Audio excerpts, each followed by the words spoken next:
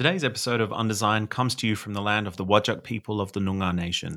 We acknowledge and pay respects to all elders, past, present, and emerging.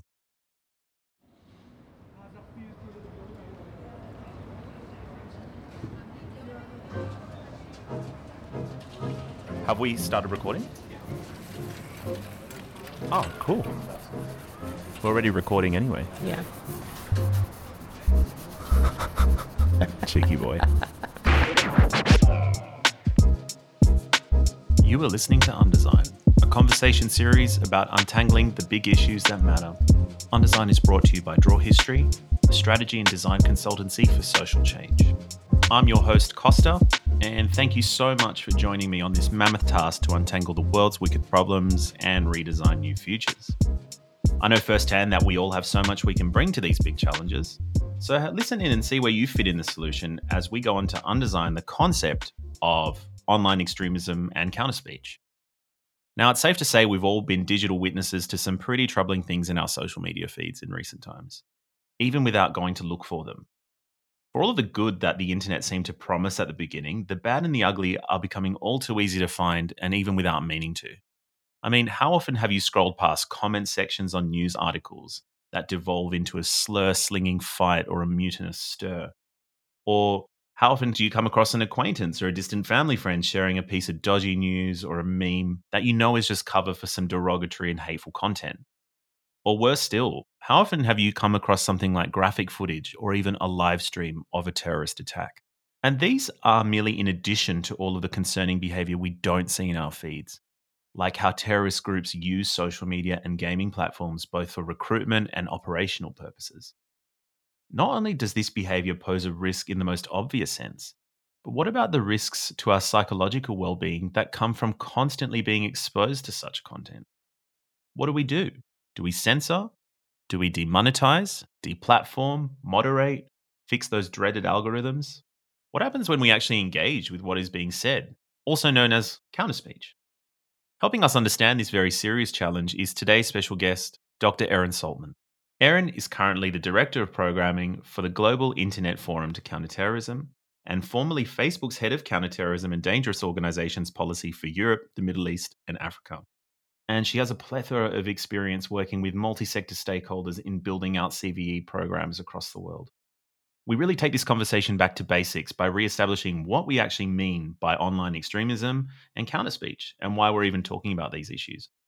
Erin then takes us through the findings of her multi-year research projects with Facebook, which explored how do people actually behave in relation to said counterspeech, and her findings might actually surprise you. We also talk about the roles of governments and tech orgs in dealing with online extremism. Now, it's fair to say that responses by big tech and governments in this space could be said to be a bit of a collective work in progress. And Erin shed some extremely valuable insight into not only why that is, but also what she thinks is the best role for these big players. And most importantly, we talk about the everyday user. What can and should we do to take power back? While there's a lot that is out of our immediate control, Erin guides us through the multitude of things we can do to move out of our own echo chambers, and also what we can do in response to the hateful or extreme content we might come across in our midst.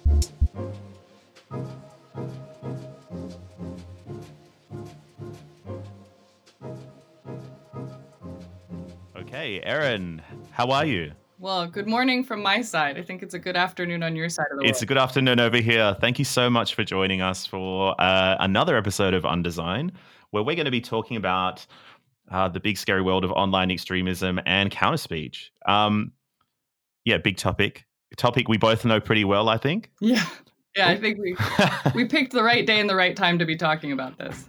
Absolutely. And, I guess first question I want to throw out there, just to avoid us from nerding out straight away, we can do that as we keep going, is what is counterspeech to you? How would you define it to someone that is not necessarily in this area of work? And why are we even talking about it? Well, I think if you go back maybe 10 or 15 years, counterspeech, counter narratives, alternative narratives, these are all kind of talking about the same thing. These words really didn't even exist in the public domain 10 or 15 years ago. These came about along with the increased awareness on Islamist extremist recruitment, particularly as soon as it started touching on white Westerners joining a group like the so-called Islamic State. If we're really honest, there had been some counter-extremism NGOs, but the idea of a counter narrative and alternative narrative, that lingo only is more recent. Now, it's not more recent if we really just look at it as targeted strategic communications. Right.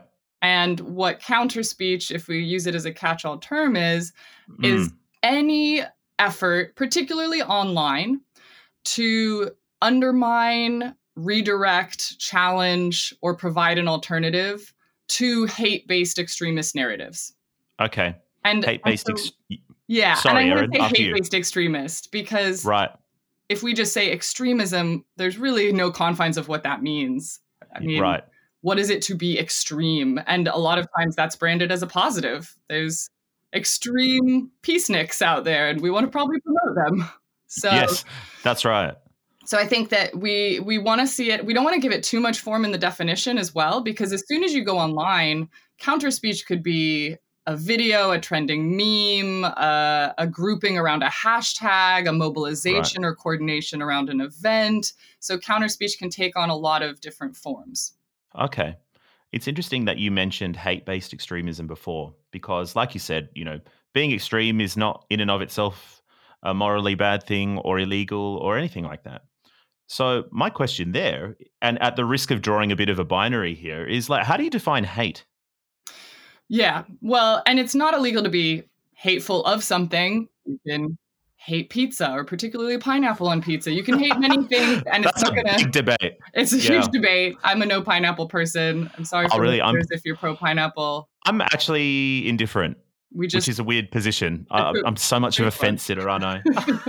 Sorry. Anyway, back to hatred. Besides, pineapple and otherwise. We're really talking about xenophobic, hate-based extremism. We're really looking at things like the United Nations protected categories of people. So if you are hating someone, not because of their dislike of certain pizza types, but hating someone based on race, religion, gender identity, nationality. And so we're looking at those protected categories of identity. And if you are hateful and spreading an ideology of hate and or incitement or dehumanization because of those qualities, which nobody can choose for themselves, these are qualities you're born with, then that's the sort of hate-based extremism we're looking to undermine. Okay, right. It's interesting because the through line between hatred and the actual committing of violence, right, is not necessarily so straightforward. And I guess recent events have really brought that to light. We saw the storming of Capitol Hill. We've seen various, very unfortunate mass shootings that have been sort of, where social media, I guess the role of social media and the internet has been implicated in causing it or being related to it in some way. From your purview and your experience to date, how would you describe the role of the internet in people's decisions to take up radical violence or extreme violence of this nature? Because it's the easiest boogeyman to blame, but the reality is often so much more complex. So how would you describe that to people, like where the internet actually fits into whether people do these things or not? Yeah, I think that this is one of the hot topics of the day, is how much is it the fault of the internet that people radicalize in the first place? Yep. And obviously, I work for the Global Internet Forum to Counter Terrorism. I previously spent 4 years as the head of dangerous organizations policy at Facebook for EMEA, Europe, Middle East, and Africa. And before that, spent time in a couple different think tanks, NGOs, specifically as a practitioner, looking at strategically deploying counter speech.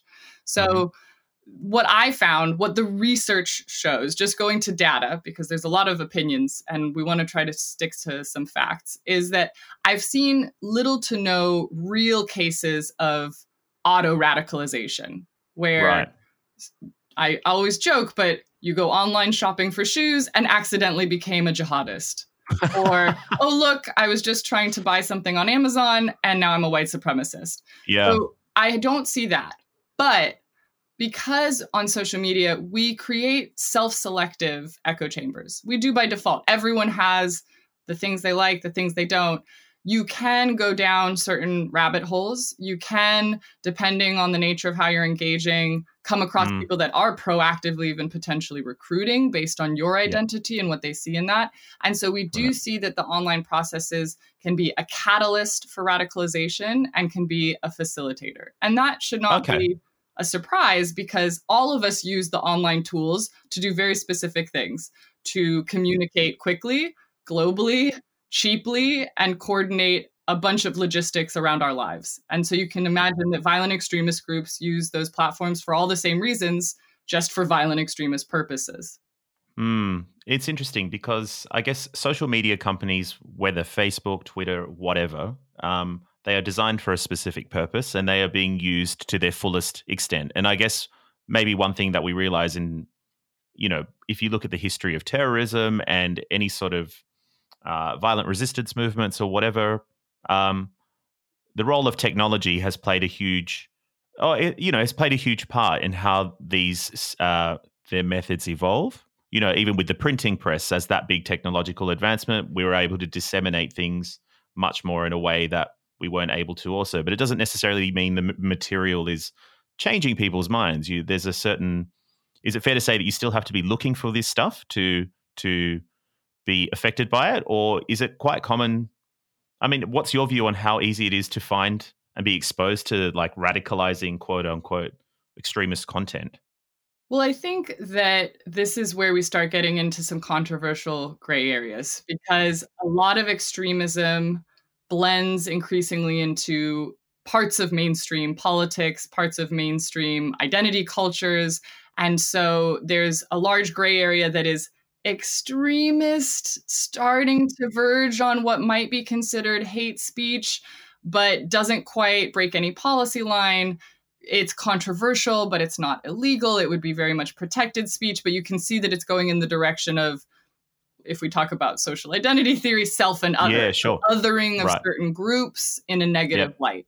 And this is the prime space where it might be hard for a tech company to build a policy to remove that. Human rights would say that's a vast over censorship.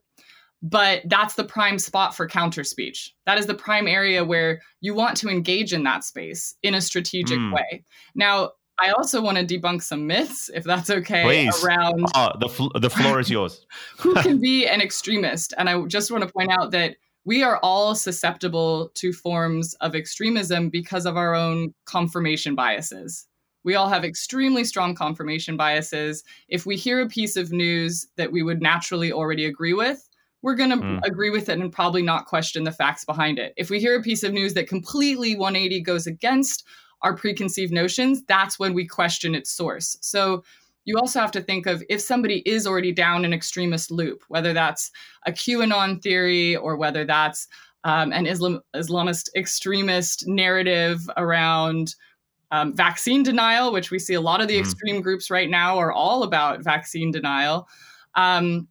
Then we can see that if you're going to try to shove a counter narrative at them that completely opposes their opinion, it's not going to land, because it goes completely against their confirmation bias. So even if you want to approach the counter extremism space, you need to know who is the credible voice that they will even allow into their space. What is the credible message that maybe finds them at a common ground and then leaves space to pivot from that common ground? And then what's the right platform to reach them on? So you might make a really sexy campaign on one platform, but all the target audience that you're trying to reach is on another platform. Well, then you just spend a lot of time in the wrong place. Right. It's kind of that as we've, any sort of guidance note in counter-narrative development or counter-speech development, those golden elements of credibility and authenticity are pretty key in terms of, whether something lands, permitting that you're in the right place, as you say, which I guess, kind of makes me then circle back to this idea of the role of counter speech, right, in the online space. We think about a lot of intervention types, to try and make the internet a safer place and social media a safer place to be, like takedowns, moderation. What do we know about what counter speech, what effect it actually does on receptive or not very receptive audiences? Does it actually work? I feel like there's a lot of cynicism towards that. Well, they're huge. Right. As we've discussed elsewhere, but like, can you speak to that a little bit more? Like, why are people so down on counter speech, do you think? Well, it's not everyone is down on counter speech, and it really depends on the country and culture you're living in, on what counter speech means or how it's been deployed correctly or incorrectly, targeting your community or not your community. And so there's some legacy work to remedy around, I think. On the one hand, to a previous point you made, tech companies still need robust policies to remove violating content. So as soon as it's no longer gray area and it is hate speech or it is incitement, those policies need to be in place to be able to remove that according to terms of service. So the big companies, when you look at their transparency reports, they're removing millions of pieces of content around these themes every quarter or every half. So it's quite robust. It never robust enough. There's always the stuff that gets through the gaps. But then you have to supplement that with the counter speech, because really, if we censor, you can't censor your way out of a problem. Removing content is targeting a symptom, not a cause. Correct. So censorship takes the symptomatic hate speech, the symptomatic lines of hate off, and it doesn't get at that spiritual core, which is, why is somebody feeling that this is their voice, that this is their truth, that this is their ideology? And so counter speech is the only way to try to get at that. Now, there are some theories that have gone out in some research, and some of it's inconclusive previously, about, well, does it work? Can you actually measure behavioral change or sentiment analysis? And thankfully, I was able to be a part of a really robust 3.5 years of testing 2 different methodologies around counter speech deployment, taking full advantage of my role at Facebook at the time and working with some incredible data scientists and engineers. Great. And even to approach that topic, step 1 was realizing that, for example, Facebook was not the credible voice. Facebook will never be the credible voice. If Facebook sends you a little bot or message and says, don't be an extremist, that's not going to be the voice that turns you away from a hate-based ideology. Yeah, sure. Nor is government usually. And I've worked with some I was just about to say that. Sympathetic governments that really want to put their voice out there in the right place, and it's good. But again, they are probably not going to be the most credible voice with particularly vulnerable communities that might not have that trust layer to begin with. And so we just, even to try to start a partnership with Facebook at scale to deploy counter speech in a methodological framework, we had to partner with localized NGOs that were creating really credible, emotional, and compelling content that we'd tested previously, that had worked online, that we knew was resonating with the right audiences. The next question is, well, what are you actually trying to counter? Yeah. And then the third question is, well, if you have that voice to counter, what are you trying to do with that audience? So if I say, don't be an extremist, and it actually resonates with you at all, then what? That's the big question. Sure. So I that's right. I can try to undermine your current thinking, which is already a pretty precarious position to be in, but then what do I replace it with? Or am I going to just leave you in this spiritual void, which many authors have written about, of you can undermine extremism and then you leave someone in a very vulnerable place for backsliding, because you've left them with, all the things of why they joined a violent extremist group are actually usually very positive. People want to think that others join violent extremist groups, one, because they're crazy, which is not the case. We have very normative frameworks. If you're a lone actor carrying out violence, there are much higher likelihoods of mental health issues at play. If you're a group joiner, really normative frameworks behind the scenes of group joiners. So it's not, hey, you're crazy. That would be an oversimplification. The second is usually, oh, you joined because you were economically disadvantaged. So it was a poor you situation. And when we look at recruitment of foreign terrorist fighters, when we look at a lot of the leadership around certain violent extremist groups, whether we're talking about neo-Nazi and white supremacy groups or Islamist extremist groups or Buddhist extremist groups, they're educated, they come from a hugely mixed background, age ranges. When I did work at the Institute for Strategic Dialogue, a great researcher, Melanie Smith, and I looked at just Western females that were joining ISIS. Right. And that age range was from like 13 to 45, and education from very little all the way up to PhDs, actual medical doctors joining. Yeah. So that we need to debunk as well. We have to realize we're communicating with humans and that they joined for reasons like finding an amazingly supportive social network, finding what they believe to be a social cause to help the world. They think they're changing the world for the better. Those are the right qualities for a peace builder usually. Of course. But they've been allured by the violent extremist narrative. And so that can be very compelling. And that's what we want to try to structurally undermine and redirect. Right. That's, I guess, what just came to mind there as you were saying that is this idea of these values that are very pro-social, right? Like they're things that arguably we would all be motivated by in our own lives, for connection, for purpose. But then to hold those beliefs and potentially support or do something really violent, which is in direct violation of those values, I would think.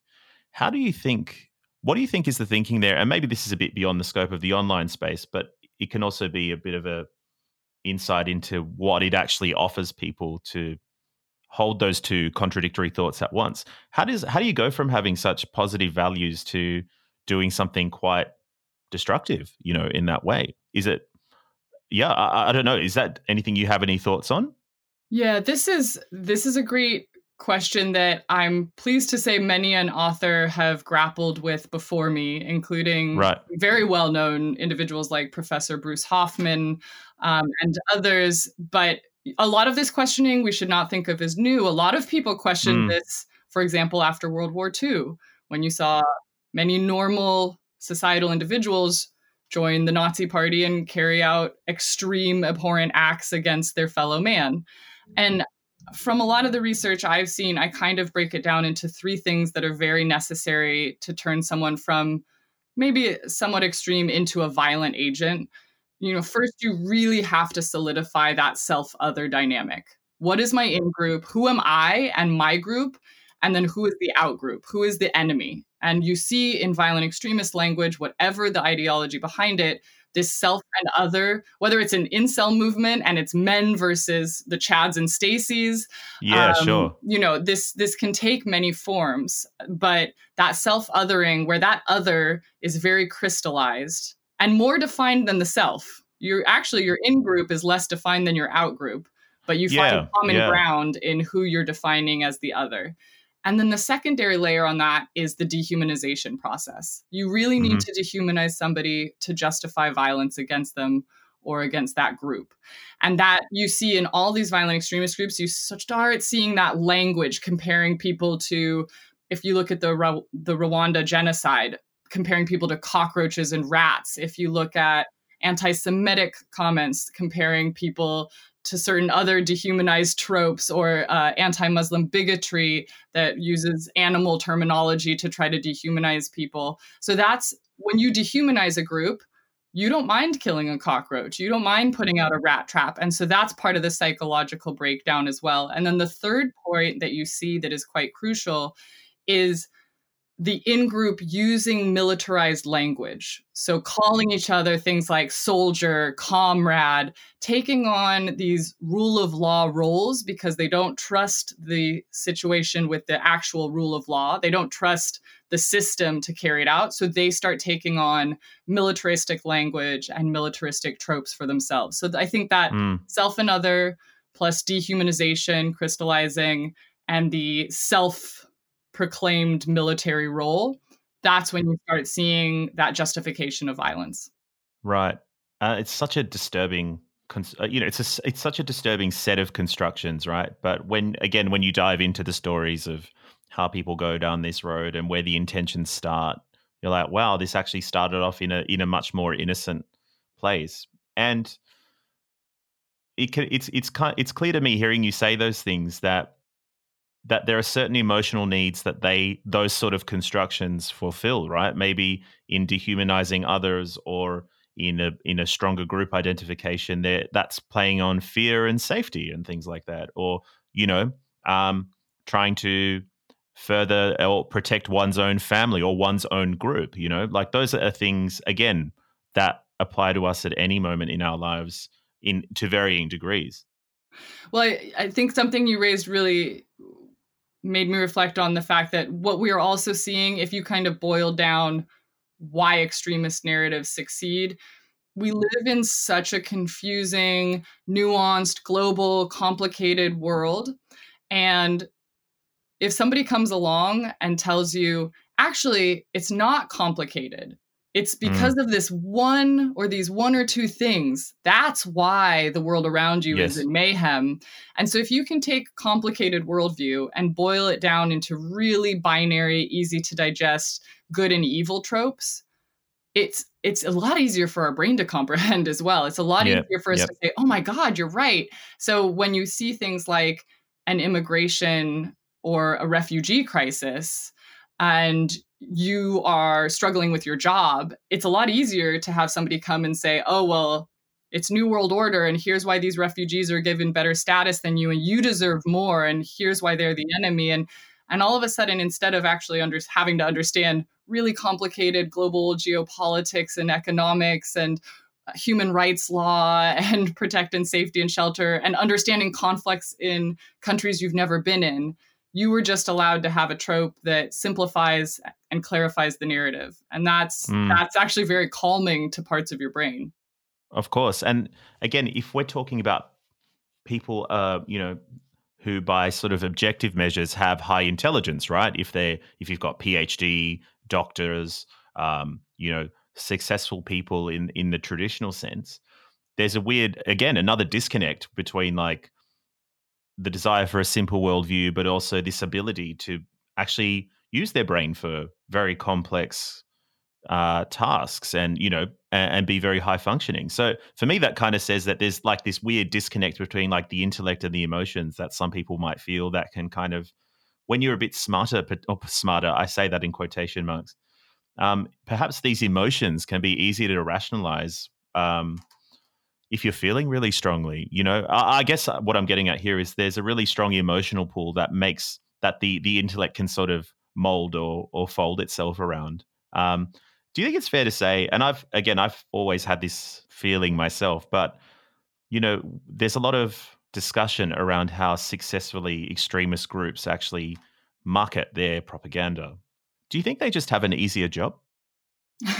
Well, I think that marketing-wise, they do have an easier job because their message is simplified, it's direct, and it's clear. Whereas the call to action is very clear. And the call to action is clear. And the enemy is clear. And so to counteract that by trying to say, no, actually, it's really confusing and messy, that's not a very good marketing campaign. So when you look at good counter speech, it's not about that.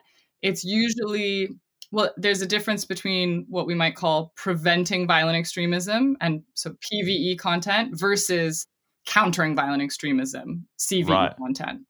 And the reason for that is there's a lot of content out there that is about building natural resiliency among communities, especially among young people, so that if they come across some of these extremist hate-based narratives, they're better prepared to kind of throw them to one side or question the source. When we talk about counter-extremism, we're talking about trying to reach people that are already showing symptoms, in essence, of adhering to certain violent extremist ideological tropes.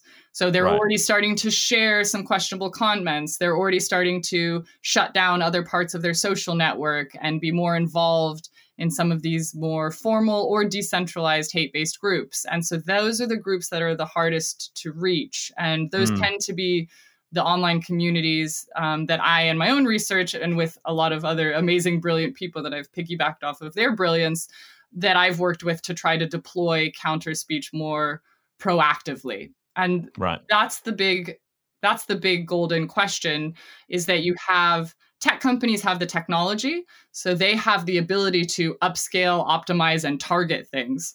Whereas most NGOs and practitioners and grassroots organizers, or even former extremists, which are some of the most compassionate, active, and incredible practitioners I've ever worked with, they are the credible voices, but they are not the tech companies. And so the golden goose egg is combining the tech for what it's good at, upscaling, optimizing, targeting, with the credibility and voices and local nuance and understanding of those activist efforts. And so that's what when I spent my sojourn at Facebook, that's what my goal was to develop some of those. And again, not Facebook specific. Some of those models were begging and borrowing and stealing from the forefathers of things like the redirect method, which was built out by Jigsaw and was originally developed for Google search and YouTube.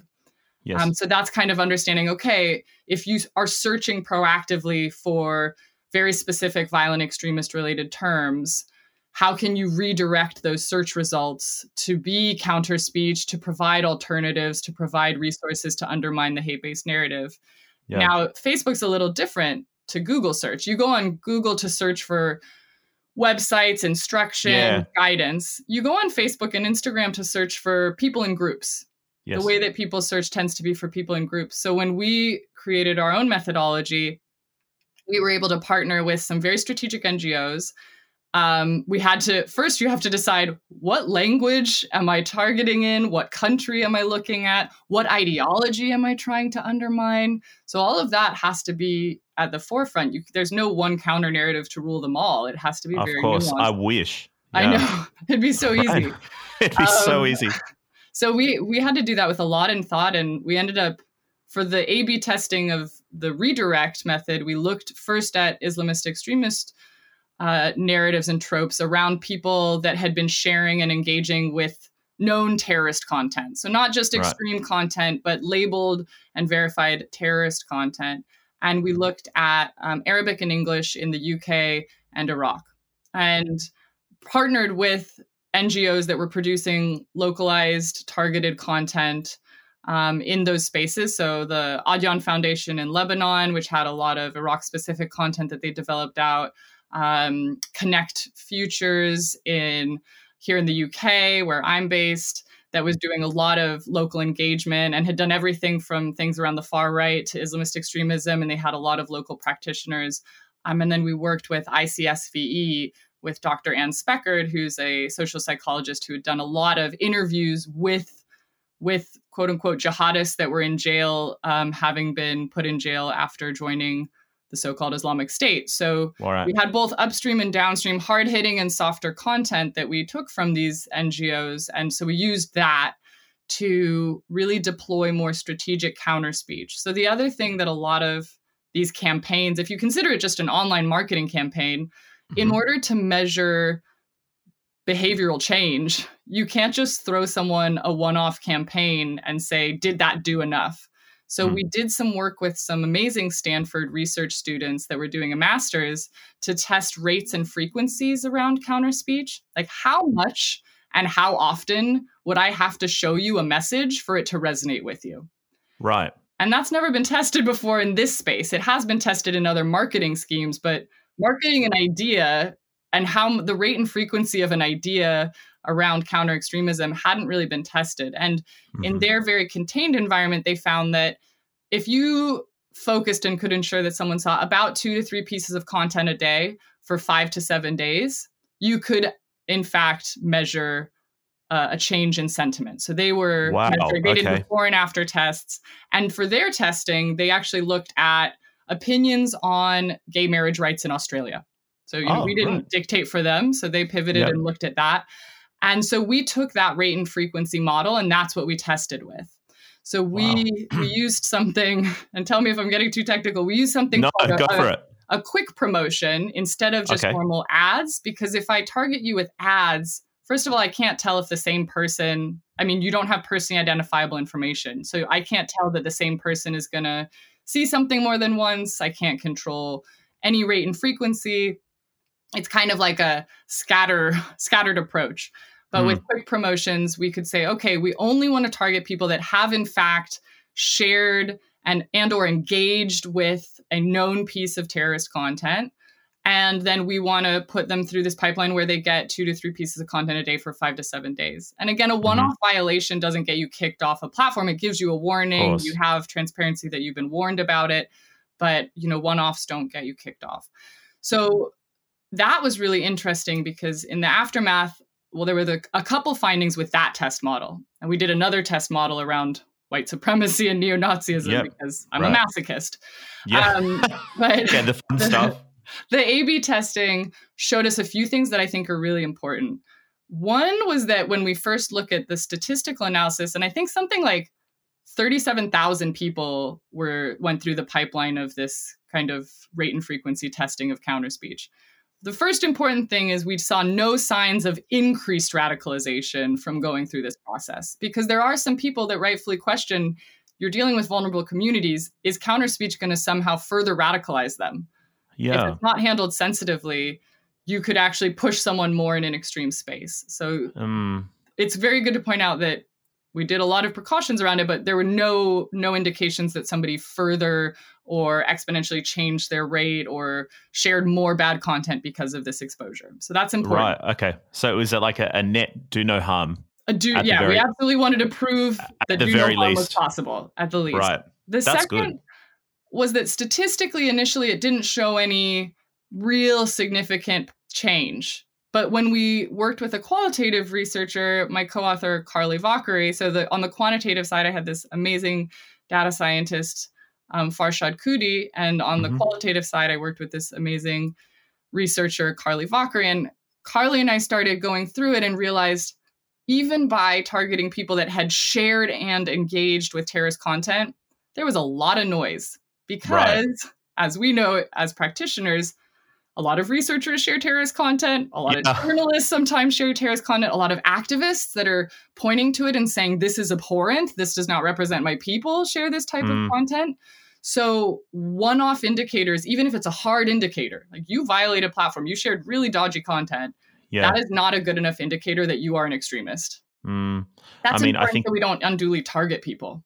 Of course. I mean, you just brought to mind a terrible example that I was very familiar with, which was the sharing of the live stream video of the Christchurch shootings. People sharing that for all sorts of reasons, ranging from outrage to just disbelief to not knowing exactly what it was.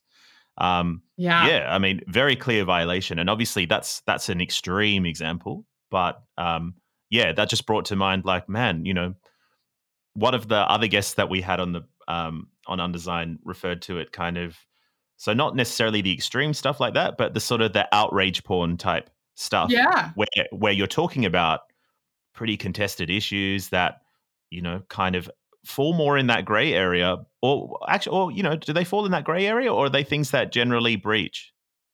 Well, it kind of depends what type of content it is. It really depends on the platform, what the policy line is. But for example, the Christchurch video, all of that was removed.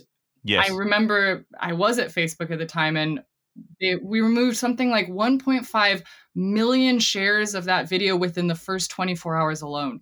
Wow. Now, if you were to say those 1.5 million are all white supremacist or neo-Nazi sympathizers or anti-Muslim bigotry individuals, that would be ridiculous. But I think even Twitter's statistics showed that something like 70% of those that shared the video, the sharing came from verified accounts.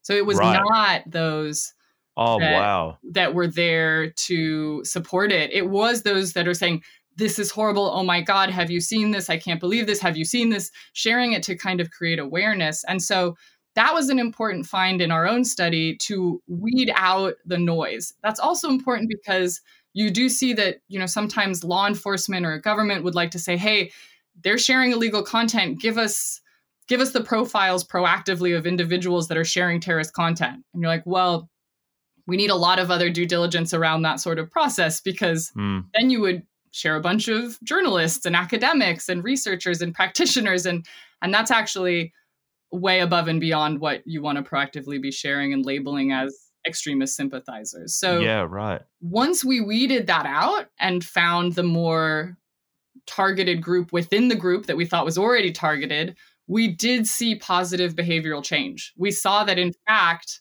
they didn't share any more violating content. So when we looked at the A/B testing of the likelihood to share more content, usually you're going to have another violation within about 90 days. They actually stopped violating. Right. Which is, there are two things to take away from that, if I may.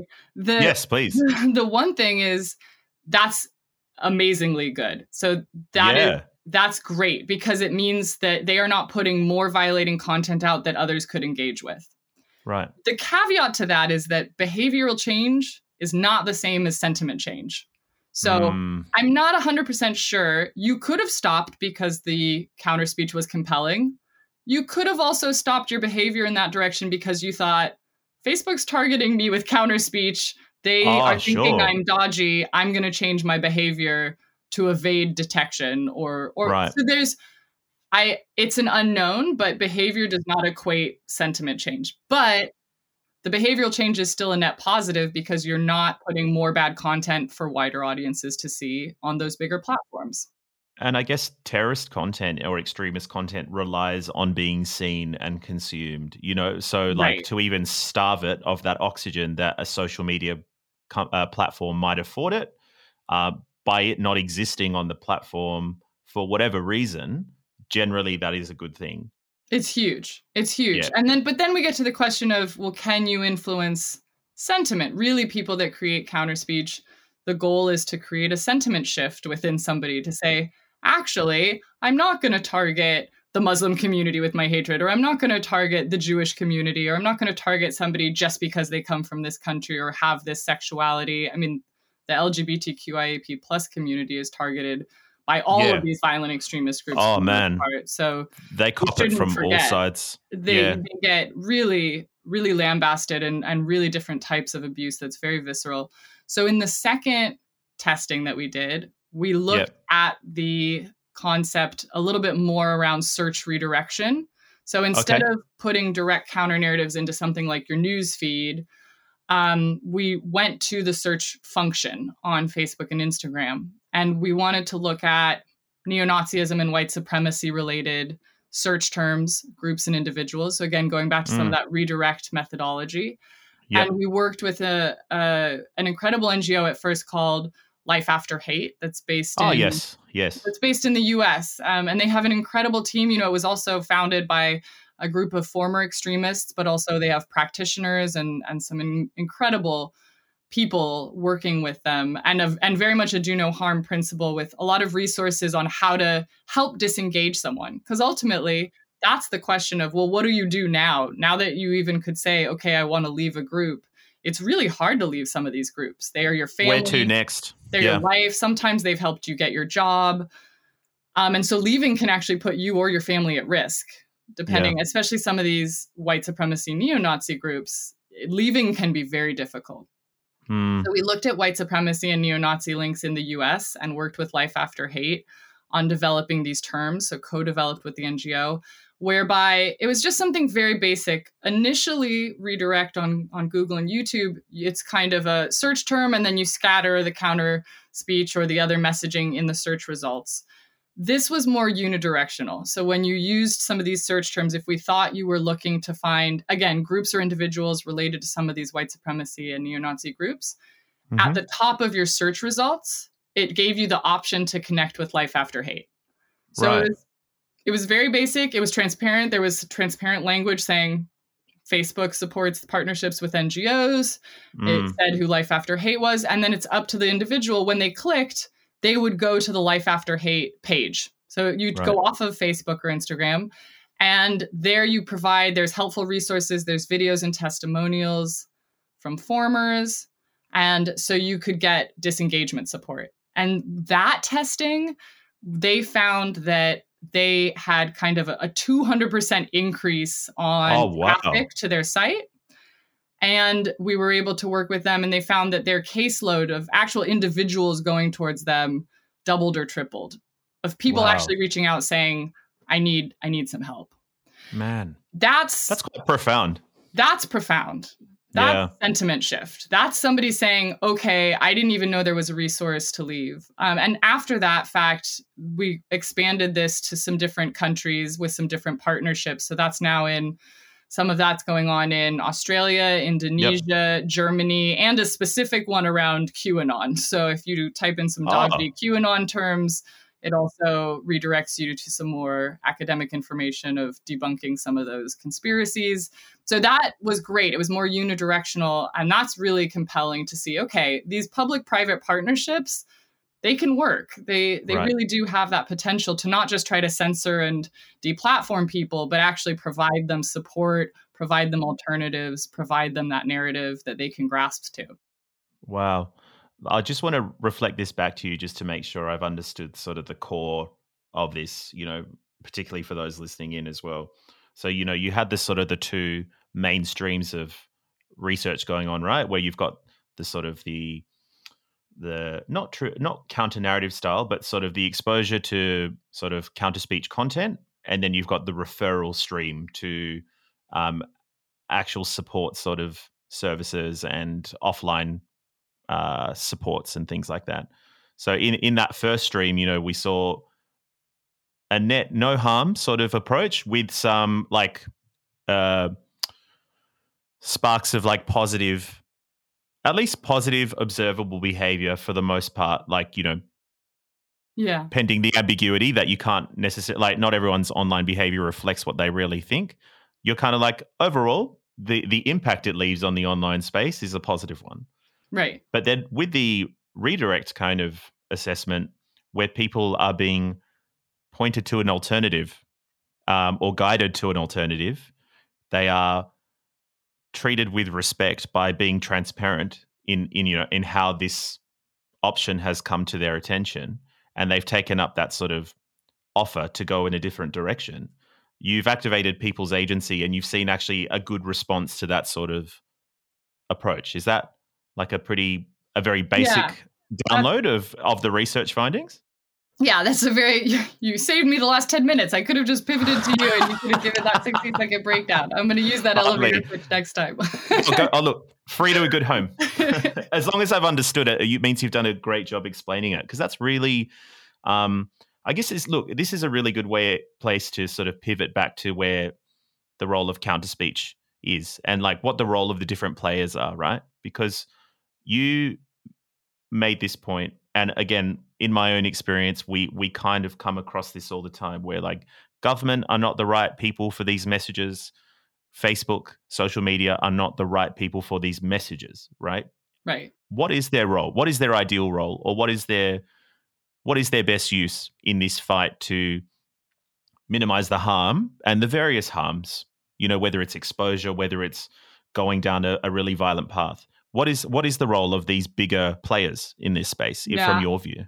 And I think this is such a key point, because when each of our sectors, and now I'm the example of somebody that went from academia to NGO practitioner to tech company, now back to NGO practitioner. So I'm kind of a sector crosser, if you will. That's why you're the first person we came to for this for this topic. Yeah, and I really think that we only get to a real crucial impact point when each of our sectors does what they do best. We get to a bad point when sectors try to do what they're not good at in a way that could be harmful. So governments have an important role to play. A lot of that is in providing the infrastructure, time and space to community groups to have this time and space to develop, to do what they do best in developing their authentic voice, to developing programs and alternatives. So again, I can maybe create a very swanky campaign to undermine some of this hate-based rhetoric, but then what? Where does somebody turn to? If they don't have both online and offline community support, and I don't say that because it's light and fluffy. I say it because that's what's effective. So I want to be very clear. This is not just we actually know it works. Agenda. We know that if you're going to undermine, you then need to redirect someone to another point of social brotherhood and sisterhood, or of another space that they can use that activism, that positive activism that they wanted to spend in a net positive, do no harm space. So governments do provide a lot of infrastructure to those communities being able to thrive and do what they do best in providing social goods services to the country or to their locale. Tech companies are in a unique position to, again, be that mechanism to work with NGO and CSO partners to take their messages, not take them without permission, but take them and working with them and help upscale, optimize, and target those messages and get them to the right people. Because again, you as a general human aren't going to have access to the same tools. You might use some ads marketing tools, which really works in the prevention space when you're trying to target lots of people. Ads tools are usually optimized when you're trying to reach over 100,000 people. Right. That's good for prevention. Yep. If you're trying to counter a very unique or niche section of society that is indulged in a very specific violent extremist thread, ads marketing tools is not going to get you there. And so that's when you need to work more in coordination on these more strategically designed and carefully designed processes. And I got to tell you, the reason some of this research took 3.5 years is for all the right reasons. Although I was sitting there looking at my watch all the time, it had to go through lots of legal review, privacy review, research review, tooling review. Like, was I going to sit in there and break the system or unduly target a population and have it be really harmful? And so a lot of review behind the scenes just to be able to launch these two different methods for testing them. Yeah, right. And that kind of brings me to my next question, which was, obviously this is like, that's really encouraging results, right? And we have reason to be encouraged that these things can be dealt with. But the fact is that this is still a major issue, right? Like, and it's something we are constantly grappling with. It kind of looks a bit different with every passing year, you know? If you had like a magic wand right now to just fix one part that you feel is just impeding progress in this space at the moment, what would you do with that magic wand? Oof, this might come off as a little controversial, but sure. I mean, we deal with counter extremism. What's not exactly about that? Yeah. It would be, so to preface, I would say my theoretical background was looking at post-communist, far-right extremist radicalization, specifically in Hungary. That is a niche. I've got that niche cornered, right? I hung out with a lot of what we would call far-right extremists in various parts of Hungary for quite a while. And then worked with an organization that just focused on Islamist extremism, where going into that type of job, I felt extremely out of my depth because to profile myself, I am a white Western female. I have not studied Islam. I do not feel comfortable going in and speaking about. When we say Islamist extremist jihadism, that's me talking about aspects of potential Islam. I'm not qualified to do that. So I spent a good year or two working with those to make sure I was working with people that did understand that came from a background of that. But I think what was most shocking to me was that all my theory base was completely the same. Violent extremism has different wrapping paper, but the core push and pull factors that bring people into violent extremist groups, I really would argue, are pretty much identical. So if I had a magic wand, it would be to have society at large stop orientalizing what violent extremism is, so that when all of a sudden we see yet again a white male, white supremacy driven attacker, we don't sit there and go, oh my God, we don't know how to deal with this. Right. We have all the theoretical background because first of all, it's not new that we have that sort of attacker. But secondly, that we have done so much work around Islamist extremist jihadism when we look at white Western governments, because the fear was othering as well. We othered what a quote unquote jihadist looks like. And so a lot of money went towards that. And we don't know always how to deal with domestic threat in the same way, because it's not the other. It's what we would normally consider our own in-group. It looks like us. Right. And so I think if I had a magic wand, it would be to say, we have all the tools and learnings to adequately approach this. We should not see it as completely different from all the learnings we've established over the last 10 years looking at a group like ISIS. We just need to repackage a lot of those learnings with the different localized, credible groups that have been dealing with those ideologies for many years. Right. That's a pretty good answer, actually, because it kind of actually speaks to maybe some of the key problems when we talk about online extremism, where we don't necessarily see the internet as a space like that is essentially an extension of a lot of people's lives, you know, where, you know, but the way people conduct themselves in that space is usually in reaction or in response to, or, in complementarity to their offline worlds, like you said, you go shopping, you need shoes, you go shopping online, like you want to talk to someone, you want to kill some time on Words with Friends, like you're bored, you go online and you do that with, like these are social and emotional needs and personal needs that that exist in our bodies and our hearts and our minds that we then go online to fulfill. It's just another avenue to find all these things. I mean, we haven't even spoken about the dreaded algorithms and things like that, or echo chambers in a whole lot of detail, because this is such a massive topic. But I think maybe that's time for part 2. Hopefully another part 2 in the future, right? But I mean, sorry, did you have anything to expound on those kind of buzzwords? Oh, no, we've solved that. No, Yeah.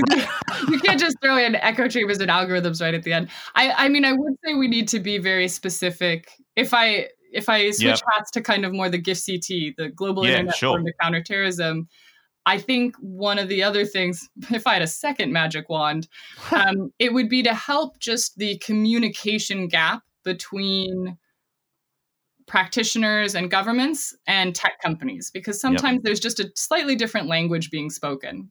There's a different tech language at play. And so when somebody says, ooh, algorithms, well, an algorithm is what makes the Twitter logo appear in a certain place. An algorithm is what makes your profile picture a certain way. An algorithm is a filter. An algorithm is everything. So what we're really talking about when we say algorithm as a catch-all phrase is the fear that promotional or optimization algorithms are proactively putting extremist content into your feed because of the way that you were searching for something. That's what that's a really specific part of what people are concerned about. And you do see that a lot of the larger tech companies, for example, have already been doing a lot of adjustments to that to discount certain search terms, to kind of redirect. That is a constant adversarial shift, though, because as we know, violent extremist groups use coded language, change how they're doing things proactively. They know it's a bit of a cat and mouse. So you have to have civil society and researchers and academics work with the tech companies to constantly be aware of what that looks like, so that you can reprogram or insert different filters in it so that you're not inadvertently promoting that. There's some great work being done, for example, by the Center for Analysis of the Radical Right. They wrote a paper that's open access just on symbols, slogans, and slurs of the radical right, just to start understanding some of that language. If you look at the Boogaloo movement or QAnon, oh my God, there's so much weird coded language. And a lot of it would be false positives if you tested around it, like where we go one, where we go all, or like follow the white rabbit. And you're like, am I going to an Alice in Wonderland tea party, or am I joining the violent extremist movement? Same with some of the iconography. So you look at the Boogaloo movement. Probably both just as weird. Right? Anyway. I mean, you look at the Boogaloo movement and someone is wearing a Hawaiian shirt, holding a glass of milk, doing the OK sign. I don't know if they are a dad at a barbecue or a white supremacist. Because Boogaloo says wear a Hawaiian shirt. Actually, they've used white milk. White supremacists have used white milk as an indicator.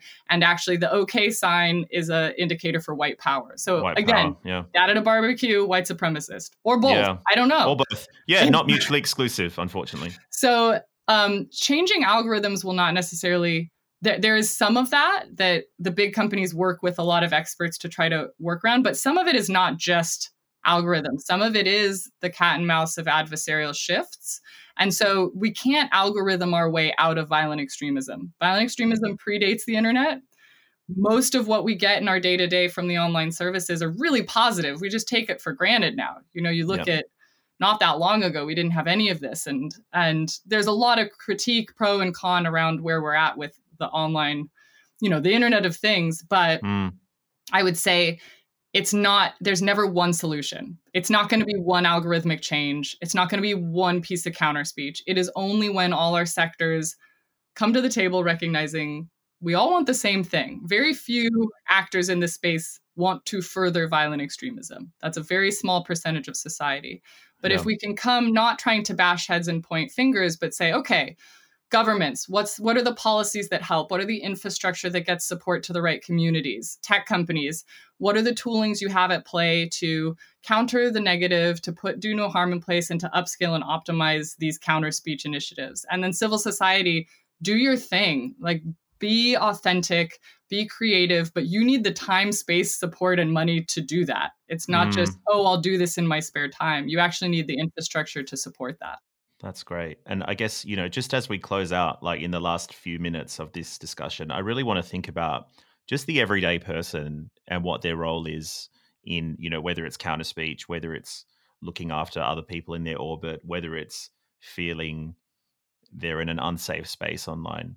What do you think, if you've got people that are interested in being a good online presence or a proactive, like, digital citizen, like, do you have any sort of advice for them on how, like, what is the everyday person's best use or, most productive kind of use of their space within their own circles? Or, just I want to think about the everyday person, like where do they fit in all of this really?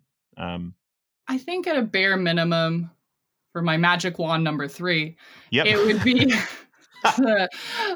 it would be to just say that we all have a little more work to do on questioning our own biases and how we take on facts, quote unquote, facts or information online, myself included. I am constantly trying to go with my bias check and say, oh, but that sounds right. Well, why does it sound right? It sounds right because I already agree with it. I love people that agree with me. Everyone loves people that agree with them. So even myself, I have to go and say, what's the source of that? Is that data? Is that opinion? Or is that fact? Because we are increasingly, as a whole, not just extremists, we go towards what feels, I think Stephen Colbert even said, it's about truthiness, not truth. So we go with, that sounds right.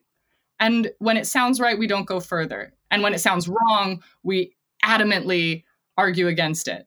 Yep. And so I think we all have a kind of role as digital citizens, especially if you're parents with children, but just of like, okay, well, what's the source truth? Is that an opinion or is that a fact? Where am I getting that from?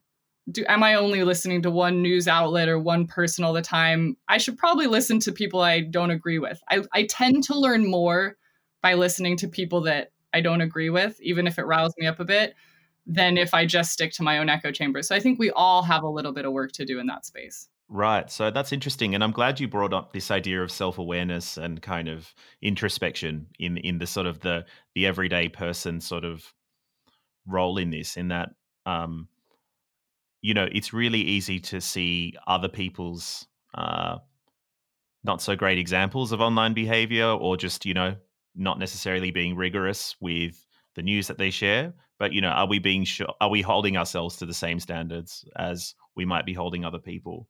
And I guess maybe, do you have any just thoughts to people who, who might come across people in their social spheres, on their social media, that are sharing, like, we've got the gray zone stuff where people can kind of disagree and, can get polarizing. What about the stuff that's just outright pretty concerning? And, that old adage in terrorism, which is just like, we might not have a definition for it universally, but like we kind of know it when we see it. And it's one of those things. It's like, what if you see someone? Yeah, right. Okay. You're like, oh, okay. What do I do? Think there's two things, and I've talked to a lot of people, particularly during this pandemic, because we're in a very specific moment in history around the pandemic, where particularly very close friends of mine that say, oh my gosh, my uncle or father or aunt or sister is a total QAnon junkie. I had no idea. And they are spitting vitriol and now they're not going to get the vaccine, or, oh my God, did you know that governments are doing this? And I mean, I have to say, if you've ever worked with governments, it's kind of hard to think that there's this big global cabal, because you think, gosh, that person couldn't get their Zoom to work. How are they going to coordinate a big global cabal around the world? But that being said, I do think we're at this moment where you have a choice to engage or not engage. That's choice number one. You see something, at the very least, if it's really crossing a line, if something is hate speech or something is COVID denial or something that would cross a company's terms of service, the one thing I would remind people is that flagging process is anonymous. It's not even allowed to be requested by government requests for data. So if you flag, even if it's your slightly racist aunt, if someone has one of those, everyone has one, then unfortunately you could flag their content and nobody will ever know, particularly that person, that you flagged it. But that will help potentially get it removed or not. Sometimes it really depends on the policy or the nuance of that content. So that's one thing. The second thing is you don't have to engage if you don't feel comfortable engaging. But if you do engage, there's some good, maybe I can find a pamphlet to send around to attach to this. There was some good work done by ISD about the trade-offs of engagement, because you don't want to put yourself at risk by engagement. You could get bullying and harassment. And some people are very open to engage and some people aren't. Nobody wants to be told they're wrong. I don't like being told I'm wrong. I think I'm clever. I think I know everything, right? So nobody wants to be told they're wrong. And so finding a point of common ground, or actually just finding a point of interest, saying, I'd never heard that. In fact, I heard the opposite. You know, where did you find that? Or actually, wow, I'd not heard that before. Would you mind talking me through that? Because I've actually found this. So not coming at it antagonistically, but actually coming at it as a conversation. Civil discourse, surprisingly enough, does go a long way. Finding people at common ground instead of calling them a lunatic or saying that they're the devil or saying that they're wrong surprisingly doesn't go very far. And so if you have the time and space to give a little, or have a couple articles that you would point and say, that's funny, I found the opposite, but I'd love to talk through that with you, or could you explain more? Then you get to a point where you can have a conversation. That goes a lot further than just trying to tell someone they're wrong. And really, that's just all examples of living, breathing counter speech, isn't it? Yeah, counter speech again comes in many forms. Forms. That's right. Well, Erin, I'm conscious of your time, and I think that's probably a pretty nice place to wrap up. Again, thank you so much for your time. I could sit under the learning tree with you for a very long time and just listen. Oh, likewise. You do incredible work with your team as well. I appreciate that a lot. That means the world coming from you. For listeners who want to learn more about what you do, or where can or some of the stuff you've been up to, where can they find you? Well, there's quite a lot of information on gifct.org, so gifct.org.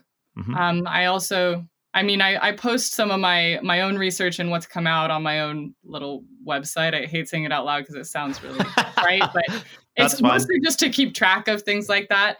But of course, there's also, if I don't know how this goes out, but I can also send a few links. Those studies that I talked about, particularly the Search Redirect and AB study for counter speech deployment, actually came out recently. Great. And I'm very proud that we were able to get it out. And it was congratulations. That's massive. Thank you. And it's again a labor of love with two of my co-authors. It came out in Studies in Conflict and Terrorism, and it's open access, so it's not behind a paywall, which is always the next big question. Great. We'll be sure to share that. Basically, every episode has its own suite of resources, and we can talk more about what you'd like to include in that. So, the conversation just doesn't start and end here. But thank you so much, Erin, and, all the best, and hopefully see you for a part 2. Absolutely. There's always more to be done, but, we're sitting here fighting the good fight. The masochism continues. Thank you for all your hard work. Thanks, Erin. Talk to you soon. You have been listening to Undesign, a series of conversations about the big issues that matter to all of us. Undesign is made possible by the wonderful team at Draw History, and if you want to learn more about each guest or each topic, we have curated a suite of resources and reflections for you on our Undesign page at www.drawhistory.com. Thank you to the talented Jimmy Linville for editing and mixing our audio. Special thank you to our guest for joining us and showing us how important we all are in redesigning our world's futures. And last but not least, a huge thank you to you, our dear listeners, for joining us on this journey of discovery and hope. The future needs you. Make sure you stay on the journey with us by subscribing to Undesign on Apple, Spotify, and wherever else podcasts are available.